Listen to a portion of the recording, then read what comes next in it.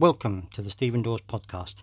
I don't think I need to introduce myself because the name of the podcast is self-explanatory, but I hope that you're having a good week and that you are enjoying this very hot and humid weather if you're in the UK.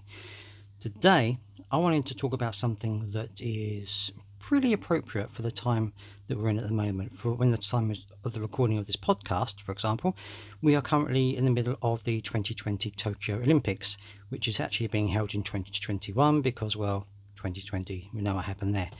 So it's the Summer Olympics, and I thought, what better way to start the podcast show than to talk about one of the most iconic symbols that there has ever been, and that is the Olympic rings, those 5 rings of different colours. But have you ever wondered what they mean? What does the Olympic symbol stand for? What do the Olympic rings mean? Well, actually, the answer is fairly simple, and of course this podcast is designed to be around about 10 minutes for each episode. I'm not going too long because I'm a solo talker on here and you're just going to get bored with my voice. You probably already are, but I hope that you're going to stick around to find out what the Olympic rings mean. So this is going to be quite a quick one, I think, but hopefully others will take a little bit longer to explain, and I'm aiming for the sweet spot of around 10 minutes so that you can quickly listen to this on your way to work or on your way home, or if you're doing something that doesn't take a lot of time, something you can digest really quite quickly. So let's get right into it now. The Olympic rings. Now, for anyone who doesn't know what they look like, and I'm sure there aren't any out there, but it's the 5 rings, 3 rings at the top, 2 rings underneath, which symbolises the Olympic Games.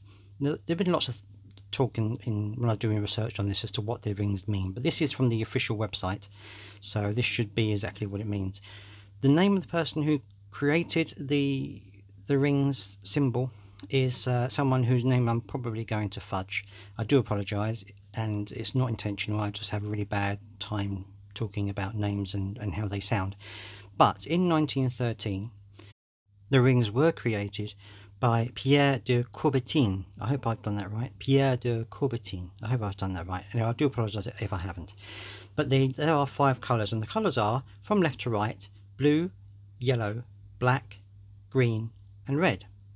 Now, this is not necessarily the case now, but certainly in 1913 this was the case. Because the 5 colours combined with the white background is meant to represent the colours of the flags of all nations at that time. So every nation of the world had one of those 5 colours in it, and that is why they were those colours.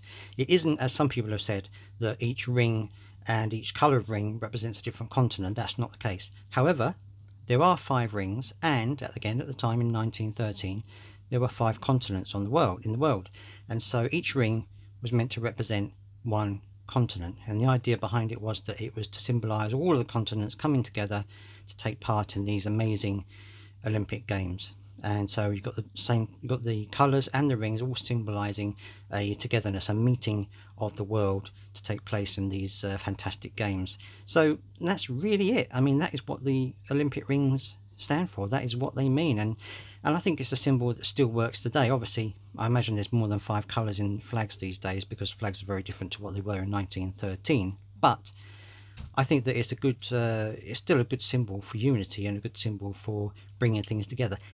And that's really it. I hope that you have enjoyed this podcast. I'm sure that you have, because you are intelligent and wise people to even clicking on my podcast in the first place. Thank you for doing so.